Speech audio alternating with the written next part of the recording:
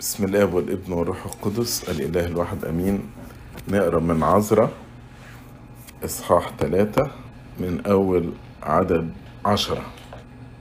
ولما أسس البانون هيكل الرب أقاموا الكهنة بملابسهم بأبواق، واللاويين بني أساف بالصنوج لتسبيح الرب على ترتيب داود ملك إسرائيل. وغنوا بالتسبيح والحمد للرب لأنه صالح، لأن إلى الأبد رحمته على إسرائيل. وكل الشعب هتفوا هتافا عظيما بالتسبيح للرب لأجل تأسيس بيت الرب. وكثيرون من الكهنة واللاويين ورؤساء الآباء الشيوخ الذين رأوا البيت الأول بكوا بصوت عظيم عند تأسيس هذا البيت أمام أعينهم. وكثيرون كانوا يرفعون أصواتهم بالهتاف بفرح، ولم يكن الشعب يميز هتاف الفرح من صوت بكاء الشعب، لأن الشعب كان يهتف هتافا عظيما حتى أن الصوت سمع من بعد. كمل صح 4. ولما سمع أعداء يهوذا وبنيامين أن بني السبي يبنون هيكلا للرب إله إسرائيل، تقدموا إلى زربابل ورؤوس الآباء وقالوا لهم: نبني معكم، لأننا نظيركم نطلب إلهكم، وله قد ذبحنا من أيام أسحردون ملك أشور الذي أصعدنا إلى هنا. فقال لهم زربابل ويشوع وبقية رؤوس آباء إسرائيل: ليس لكم ولنا أن نبني بيتا لإلهنا، ولكننا نحن وحدنا نبني للرب إله إسرائيل كما أمرنا الملك كورش ملك فارس. وكان شعب الأرض يرخون أيدي شعب يهوذا ويزعرونهم عن البناء، واستأجروا ضدهم مشيرين ليبطلوا مشورتهم كل أيام كورش ملك فارس وحتى ملك داريوس ملك فارس. وفي ملك أحشويرش في ابتداء ملكه كتبوا شكوى على سكان يهوذا وأورشليم. وفي أيام أرتحشستا كتب بشلام ومثرداث وطبائيل وسائر رفقائهم إلى أرتحشستا ملك فارس، وكتابة الرسالة مكتوبة بالأرامية ومترجمة بالأرامية. رحوم صاحب القضاء وشمشاي الكاتب كتب رسالة ضد أورشليم إلى أرتحشستا الملك هكذا: كتب حينئذ رحوم صاحب القضاء وشمشاي الكاتب وسائر رفقائهما الدينيين والأفرستيكيين والطرفليين والأفرسيين والأركويين والبابليين والشوشنيين والدهويين والعلاميين وسائر الأمم الذين سباهم أصنفر العظيم الشريف وأسكنهم مدن السامرة وسائر الذين في عبر النهر وإلى آخره.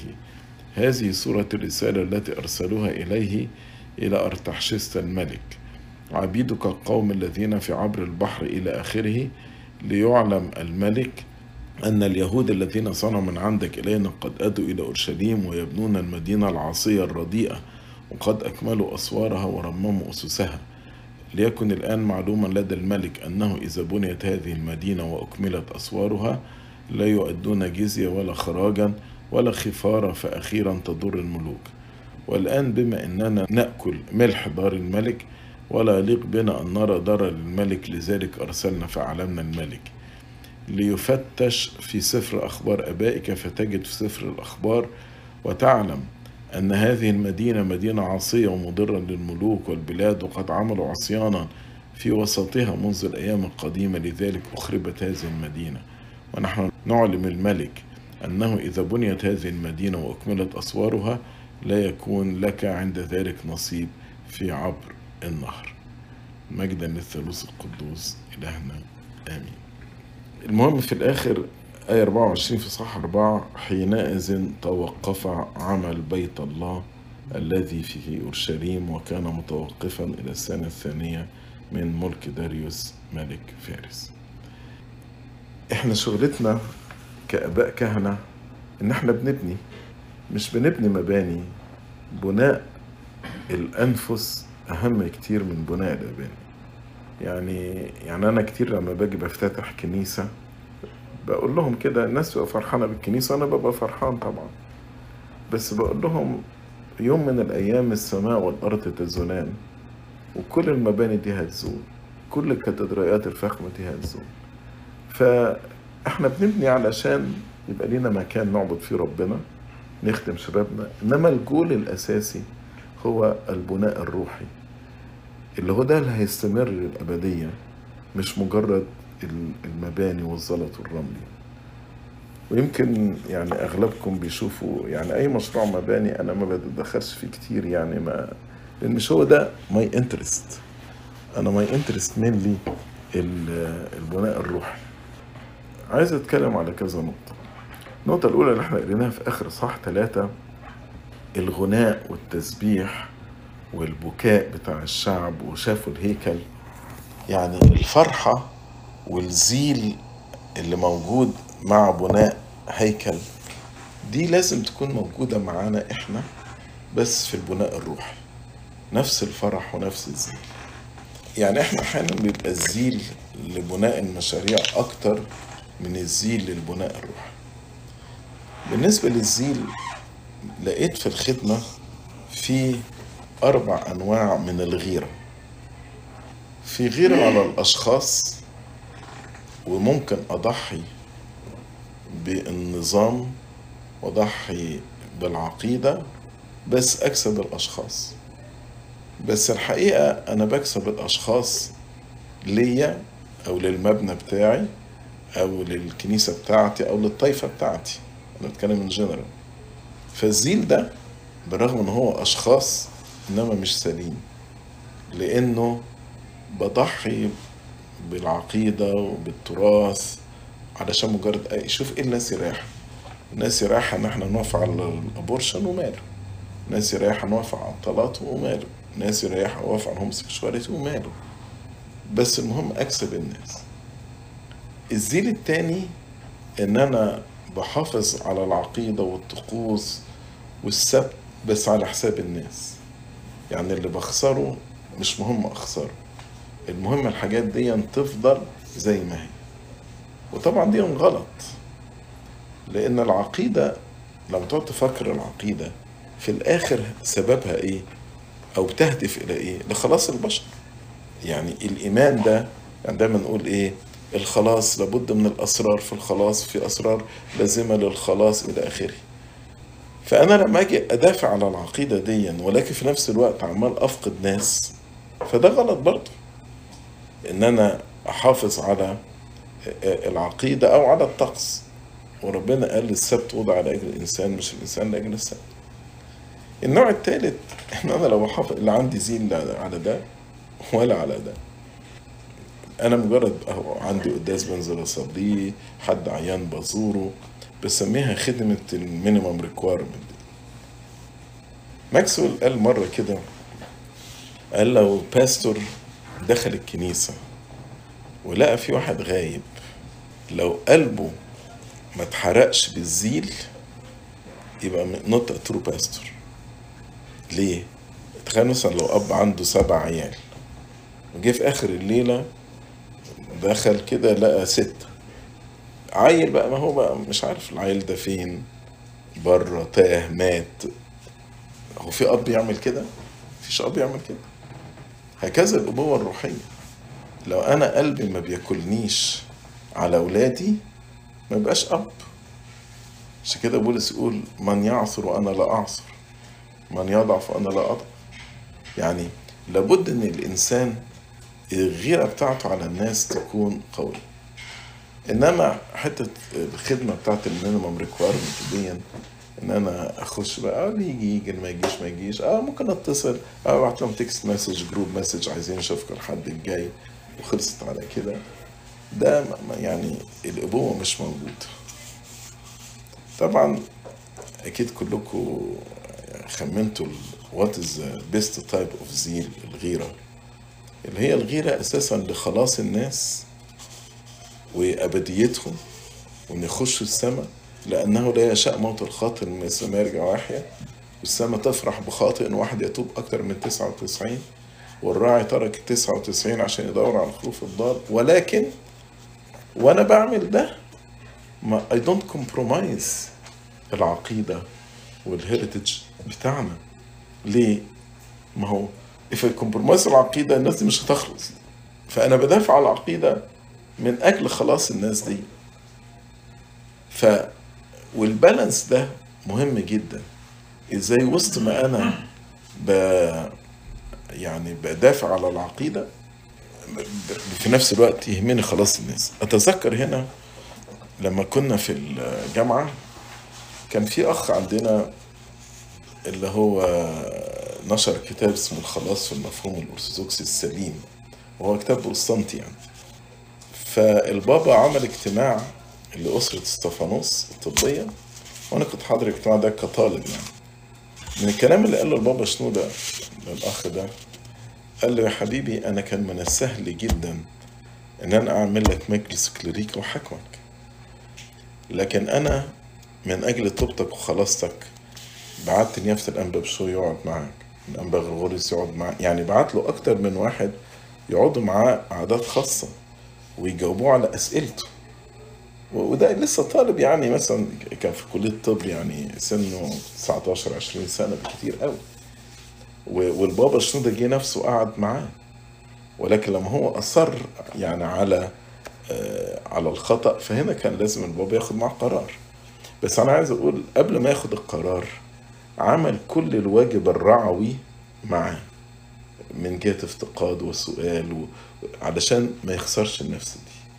وحتى التسخلية تقول لك لا تستعجل في استخدام المنشار حاد الأسنان، اللي هو يقصد بالقطع أو البتر أو الحرمان يعني. فهنا نشوف الزيل بتاعهم وهم بيبنوا البيت، الفرحة، تسبيح لربنا والبكاء. أنا مفروض يكون في نفس الكلام لما يجي واحد يرجع للكنيسة، أو أنا بفتقد واحد بشكر ربنا، ببقى فرحان وبسبح ربنا لأن ربنا هو اللي رجعه. لما أشوف الكنيسة بتنمو بسبح ربنا، أنا مجرد عبارة عن آلة في يد الله. يعني أنا عايز أخد بس من الفكرة بتاعت عذراء 3 إزاي الزيل ده جزء أساسي من خدمتنا، الغيرة السليمة على خلاص كل أحد، والغيرة أيضا على الوديعة اللي ربنا اتمنى عليها، اللي هو العقيدة والروحانية والسبريتشواليتي والهيريتج إلى آخره. بس أول ما احنا بنبني الشيطان مش هيسكت. ده بقى إصحاح 4. الشيطان هيفضل يحارب، يقول لك ولما سمع أعداء يهوذا وبنيامين أن بني السبي يبنون هيكلا للرب إله إسرائيل تقدموا إلى زروبابل ورؤساء الآباء وقالوا له. أول حاجة الشيطان يحاربنا بيها وإحنا بنبني في الخدمة الروحية إنه يقول لي خلينا أشتغل معاك.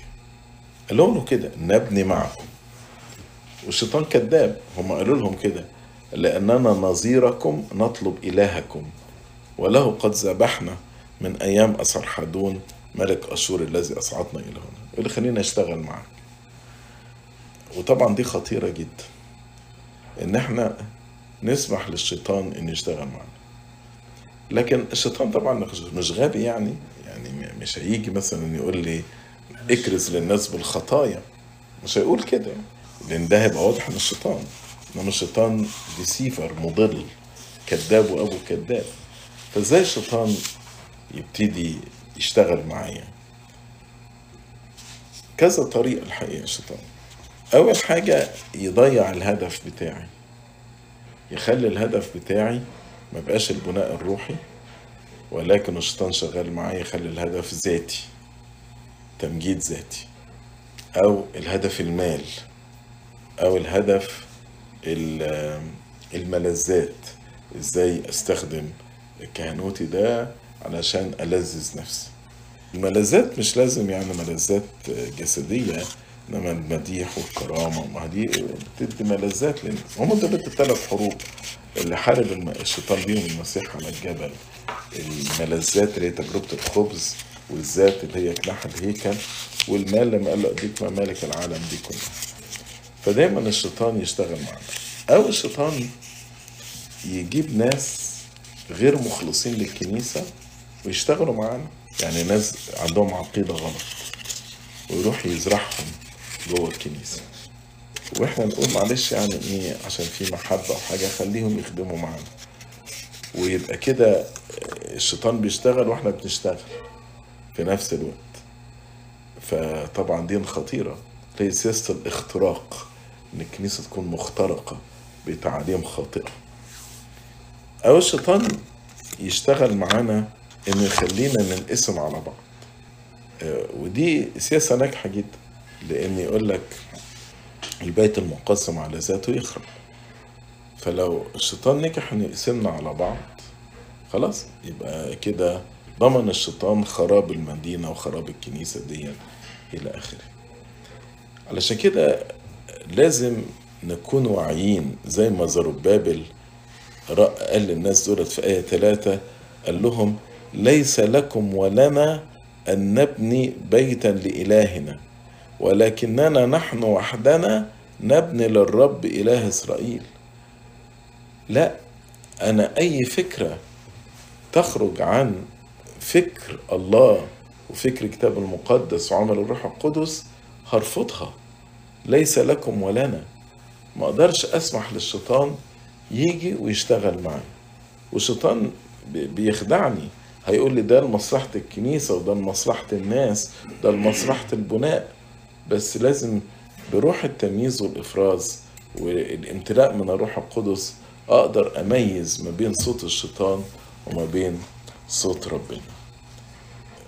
يجي الشيطان يفشل في الحكاية دي، يبتدي يستخدم حرب تانية.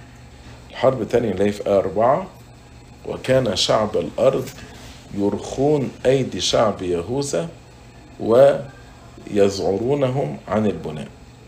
يعني إيه؟ يعني إما to discourage them، يا إما يخوفوهم.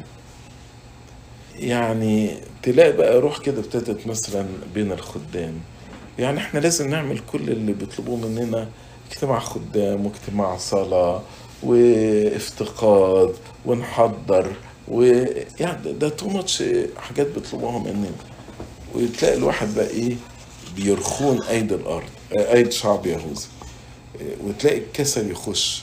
وانتوا ليه حاطين البرنامج الصعب ده بتاع اعداد الخدام؟ وليه انتوا لازم نحضر التسبيحة ونحضر عشية ونحضر ما تسهلوا على الدنيا؟ والأصوام تبتدي الناس بقى تتريق على الأصوام، وليه بنصوم الأصوام دي؟ كل ده to discourage الناس، أو يخوفوا الناس، يخوفوهم. يقول لك ما انت لو عرفوا ان انت بتخدم في الكنيسة والكنيسة دي ضد الهوموسيكشواليتي، ممكن انت شغلك يتعرض للخطر. as a matter of fact، فاكرين الجواب اللي احنا بتاعت السيرفيس كوميتمنت اللي بعتناها لكل الكنائس يمضوها؟ كتير من، مش كتير، لا كلمة كتير ده غلط، بعض من البروفيشنالز رفضوا ان يمضوا على الجواب ده، وقالوا لابونا كده احنا نؤمن بكل كلمة في الجواب ده، ولكن لو مضينا عليه والورقة دي somehow وصلت للأشغال ممكن نفقد أشغالنا. يا خبر، يعني انت ما عندكش يعني جرأة انك تجاهر بالحق الإلهي؟ ما عندكش جرأة؟ طب انت لو جيت في الشغل بتاعك وحد سألك سؤال واضح، يعني هتعمل ايه؟ هم الشهداء لوبيا دولت اللي يعني سفكوا دمائهم وسابوا أطفال صغيرين وراهم وسابوا عائلات، يعني للدرجات دي الشيطان بيخوفنا؟ للدرجات الشيطان دخل قلبنا وبيزعرنا عن البناء، بيخوفني ان انا اشهد للحق؟ فين الشجاعة؟ فين شجاعة يوحنا المعمدان اللي وقف صاد الملك وقال له لا يحل لك؟ فين الشجاعة دي؟ فتلاقي الشيطان بيستلم يعني بيحاربنا بالطريقتين دي، يا اما الكسل واللاك اوف موتيفيشن والديسكارجمنت، او ديسكارجمنت ممكن تيجي مثلا بطريقة تانية، مثلا واحد يفضل يخدم يخدم يخدم والاستجابة ضعيفة، فيتضايق بقى، يقول لك انا بخدم بقالي كام سنة والاستجابة ضعيفة كده، الناس برضه ما فيش فايدة بقى خلاص، فتخش الواحد روح اليأس كده او الديسبير. يعني المسيح له المجد بعد خدمة رائعة. يعني تالي دقيقة من خدمة المسيح تساوي عشرات من السنين من خدمتنا احنا. ومع ذلك وقت الصليب الكل يعني تركه. بولس الرسول في رسالة تيموثاوس الثانية، ودي زي ما كلكم عارفين انها دي اخر رسالة كتبها قبل ما يستشهد، لان قال وقت انحلالي قد حضر. يقول لك في احتجاج الاول لم يحضر معي احد. بولس ده اللي خدم خدمة وتلمذ ناس، ويعني كان بيقول لك انا تعبت اكثر من الرسل. تخيلوا بقى لو احنا يعني حصل واحد في اخر عمره كده قبل ما يموت، وقبضوا عليه بيحاكموه علشان مثلا بيشهد للمسيح، وراح المحكمة ما لقاش ولا واحد من ولاده معاه في المحكمة، ولا واحد. الواحد يشعر بإيه؟ يقول لك فين يا الناس دي؟ السنين دي كلها اللي أنا خدمتها مفيش ولا واحد وقف معايا. يعني حاجة ممكن تجيب نوع من أنواع الإحباط. إنما بولس لا، قال لا يحسب عليهم، لكن الرب وقف معي وأنقذني من فم الأسد. فأحيانا الشيطان يحاربنا بروح الإحباط. ما هو لو أبونا بقى محبط وما بقاش كده موتيفيتد، بخش الكنيسة ما لاقيش حد، ألاقي مثلا جاي قداس فيه 2 3 حاضرين، عمال أفتقد في الناس ما بتجيش إلى آخره، ده ممكن يجيله روح إحباط. لكن الإنسان ما يستسلمش، لأن ربنا قال لنا آخرون تعبوا وأنتم دخلتم على تعبهم. يعني ممكن أنا أخدم وأعيش وأموت وما أشوفش ثمرة، واللي يجي بعدي يحصد الثمر بتاع تعبي. يعني حبيب جرجس يعني عاش ولغاية لما تنيح ما شافش ثمرة كبيرة، كل خدمته وكل الإصلاح اللي كان عايز يعمله في الكنيسة. ولكن احنا جنينا الثمر ده وتمتعنا بثمر خدمة حبيب جرجس. فمش مفروض روح الإحباط يعني تملأ قلب الإنسان، لأن هو دي حرب الشيطان. يرخون أيدي شعب يهوذا ويزعرونهم عن البناء.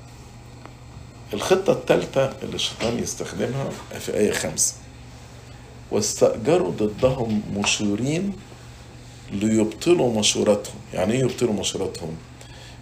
شعب يهوذا المشورة بتاعتهم يبني الهيكل، فجابوا لهم مشيرين، ناس مشورتهم فاسدة، علشان يقول لهم انتوا ايه اللي بتعملوه ده؟ ما ينفعش انك تبنوا الهيكل ده، عشان يغيروا ليبطلوا مشورتهم. ودي حرب معروفة من الشيطان. فالشيطان أول حاجة يعملها للإنسان إنه مثلا يشككه في أب اعتراف، يكون بيعترف وبعد كده يشككه في أب اعتراف. يوحنا الدرجي يقول لك دقق جيدا في اختيار أب اعترافك لئلا تقع في يدي مريض بدل من طبيب، ولكن بعد أن تختاره لا تتشكك فيه، ما تغيروش. في مثلا ترند واضح especially في الرهبان اللي بيسيبوا الرهبان. يعني لما تروح تسأله في أي دير على راهب ساب الرهبان، أول حاجة عملها إنه ابتدى يتشكك في أب اعترافه، يسيب أب اعترافه. تاني حاجة بيتشكك في تدبير الدير ورئاسة الدير. تالت حاجة يروح ماشي وسايب الدير. فالشيطان يبتدي بقى إيه؟ يجيب عدسة مكبرة على كل الأخطاء. احنا كلنا بشر، مفيش دير كامل، مفيش كنيسة كاملة، كلنا بشر. ويجي الشيطان يكبر الأخطاء دي ويضخمها، والإنسان يبتدي يشك في أب اعترافه، يشك في التدبير بتاع الدير، يلاقي نفسه قاعد مخنوق ويمشي. ويكونوا شباب داخلين زي الفل لكن ما خدوش بالهم من الخداع ده. أو احنا ككهنة الشيطان يشككنا في اباء اعترافنا، او يشكرنا مثلا في الاسقف المسؤول عن الابرشيه. فتلاقي الواحد يبتدي يتشكك، طالما تشكك هيبتدي يتبع رأيه ومش هيخضع، وطالما يتبع رأيه هيبقى تارجت سهل للشيطان، تارجت سهل للشيطان. عشان كده الكتاب قال لك لا تكن حكيما في عيني نفسك. يقول لك الطاعة تخلي مسؤولية الطريق. يعني انت خلاص قطعت، اب اعترافك قال لك كده، الاسم بتاعك قال لك كده، خلاص نفذ. طالما ما بقولكش هرطقة، نفذ وطيع وقول حاضر. لكن عدم الطاعة دي، الطاعة تخلي مسؤولية الطريق. ده بالظبط هنا بيجيبوا لهم مشيرين، فالشيطان يجيب لك مشيرين. المشيرين ده أسوأ ما فيهم هو مشورة نفسك، إن الواحد يتبع هواه، دي أسوأ مشورة.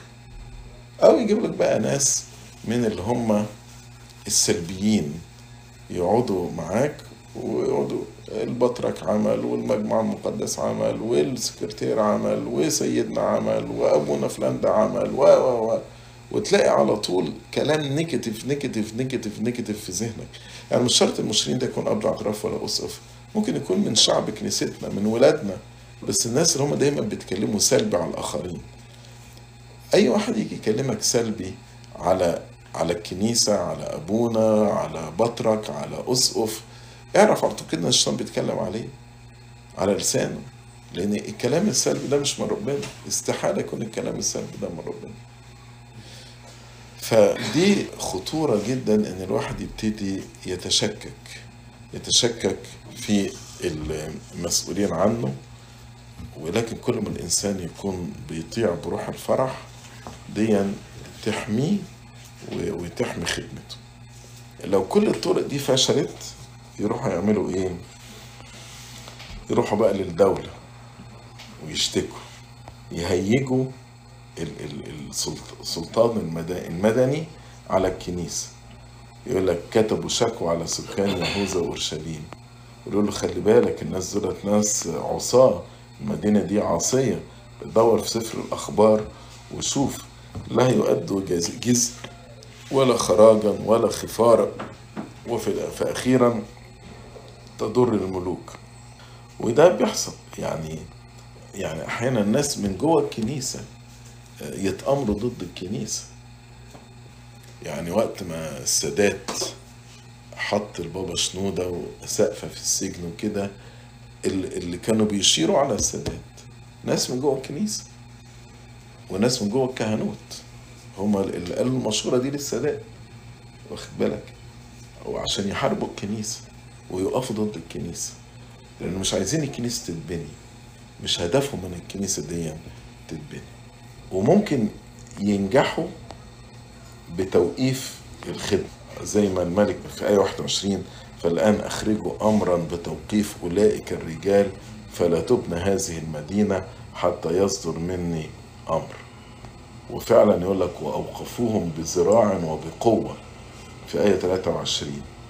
وده اللي حصل. يعني السادات تصور ان هو هيقدر يهد الكنيسة ويضعف الكنيسة، ولما حط الأسقفة في السجن وكتير من العلمانيين والكهنة والبابا شنودة أندر هاوس أرست، كل الكلام ده هو أوقف بذراع وقوة. لكن في الآخر هو بيقف ضد مين؟ هو مش بيقف ضد البابا شنودة ولا أسقفة، هو بيقف ضد ربنا. وفين السادات النهاردة؟ وفين الكنيسة؟ كنيسة قوية وناجحة بنعمة ربنا، والسادات انتهى. السلطان المدني ممكن يبقى بطريقة تانية بقى، يعني مش بالطريقة دي. ممكن يحصل ولاء للسلطان المدني أكثر من الولاء لله، وبالطريقة دي لو حصل الولاء للسلطان المدني أكثر من الولاء لله، دي حاجة برضو ممكن تضعف الكنيسة لو استمرت يعني. بس في الآخر أبواب الجحيم لن تقع عليه، لأن هتلاقي قرارات والتدبيرات والأنظمة كلها بتراعي ليس مخافة الله، ولكن بتراعي السلطان الله. وطبعا السيد المسيح قالها بمنتهى الصراحة: اعطوا ما لله لله وما لقيصر لقيصر. فالاتنين ما يمشوش مع بعض. وربما الحرب الأولى اللي هي نبني معكم ده، لما نبتدي نعمل ولاء للسلطان المدني ونخلي السلطان المدني يدبر معانا سياسة الكنيسة، ويخش معانا في وضع الرؤية بتاعت الكنيسة إلى آخره. علشان كده كنيستنا كانت واضحة جدا جدا في الفصل ما بين الكنيسة والدولة. فصل الكنيسة بتتكلم عن المطلق، الدولة بتتكلم عن الريلاتيف. فكيف يكون هناك اندماج بين المطلق والريلاتيف؟ الاتنين ممشوش مع بعض، ما بين المطلق والنسبي. ولما تقرأ في تاريخ الكنيسة، أكتر عصور تعبت فيها الكنيسة لما كان الدولة والكنيسة مع بعض. يعني مثلا في روما لما السلطان المدني والسلطان الكنسي كانوا مع بعض، دي كانت عصور الفساد في روما والانحراف العقيدي والفساد والتجبر على الناس والسلطان. يعني لما تقعد تقرا التاريخ بتاع كنيسة روما قبل مارتن لوثر، يعني تقول يعني له حق ان مارتن لوثر ان هو يعني يتمرد على الكنيسة الكاثوليكية، ولكن هو ملوش حق ان هو راح to the other extreme. يعني لو مارتن لوثر بس جه لغاية المنتصف كان أنقذ نفسه وأنقذ كل يعني اللي تبعوه.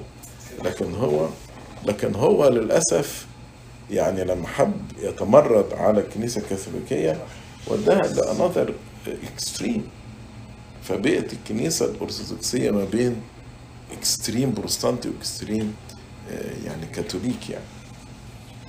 فدي برضو طريقة تانية في تدخل السلطان المدني في الكنيسة. اللي أنا عايز أقوله، وإحنا بنبني بيت ربنا، الشيطان هيحارب وطرق حربه معروفة. شوف الشيطان بيحارب بقاله 7000 سنة، ولكن نشكر ربنا ان الشيطان ما عندوش كرياتيفيتي. يعني بتلاقي نفس الباترن اللي هو ابتداه مع آدم وحواء هو نفس الباترن لغاية النهاردة. وده اللي خلى بولس الرسول يقول لأننا لا نجهل حيله.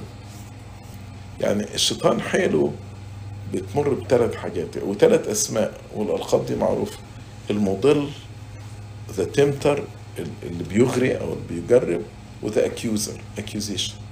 هو الشيطان بيعمل كده، يلعب في مخ الإنسان لغاية لما يعني مثلا حكاية المشرين، يلعب في مخ الواحد لغاية لما يخليه يقول له ما تسمعش كلام أب اعترافك، بص الأسقف ده ما تسمعش كلامه، رئيس الدير ده مش عارف ايه اللي بيعمله، ده هيبوظ الدير، سيدنا البطرك ده غلطان وما تسمعش كلامه.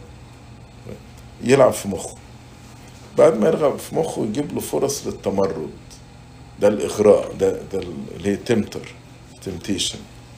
ويجيب له بقى ناس يتكلموا نفس الكلام اللي بيقولوا، ويعملوا جروب ويقعدوا يتكلموا مع بعض، مفيش مانع يطلعوا على السوشيال ميديا ويعملوا جروب، وتلاقي الناس تعمل لهم لايك وتتبعهم وياخد popularity إلى آخره. والخبطة الثالثة بعد بقى ما يجي الإنسان ينحرف ولا يترك ربنا ولا whatever، يجي الشيطان to accuse him قصاد ربنا، المشتكي يشتكي ليلا ونهارا على أولاد ربنا. فالشيطان مش كرييتيف، ودي نشكر ربنا ان الشيطان مش كرييتيف. بس احنا مفروض زي ما بولس الرسول يقول لأننا لا نجهل حيله، يبقى عارفين الشيطان بيحارب ازاي، واحنا بنرد على الحرب دي علشان بنعمة ربنا نقدر نبني الكنيسة. وتاني انا بتكلم على البناء الروحي، لان هو ده البناء اللي هيستمر الى الحياة الابدية. الطوب والرمل ده هيقع، هيجي اليوم ويقع، فاوعى تضيع وقتك. يعني ده وسيلة انما مش الغاية. اوعى تضيع وقتك في الطوب والرمل، وقتك اهم بكتير.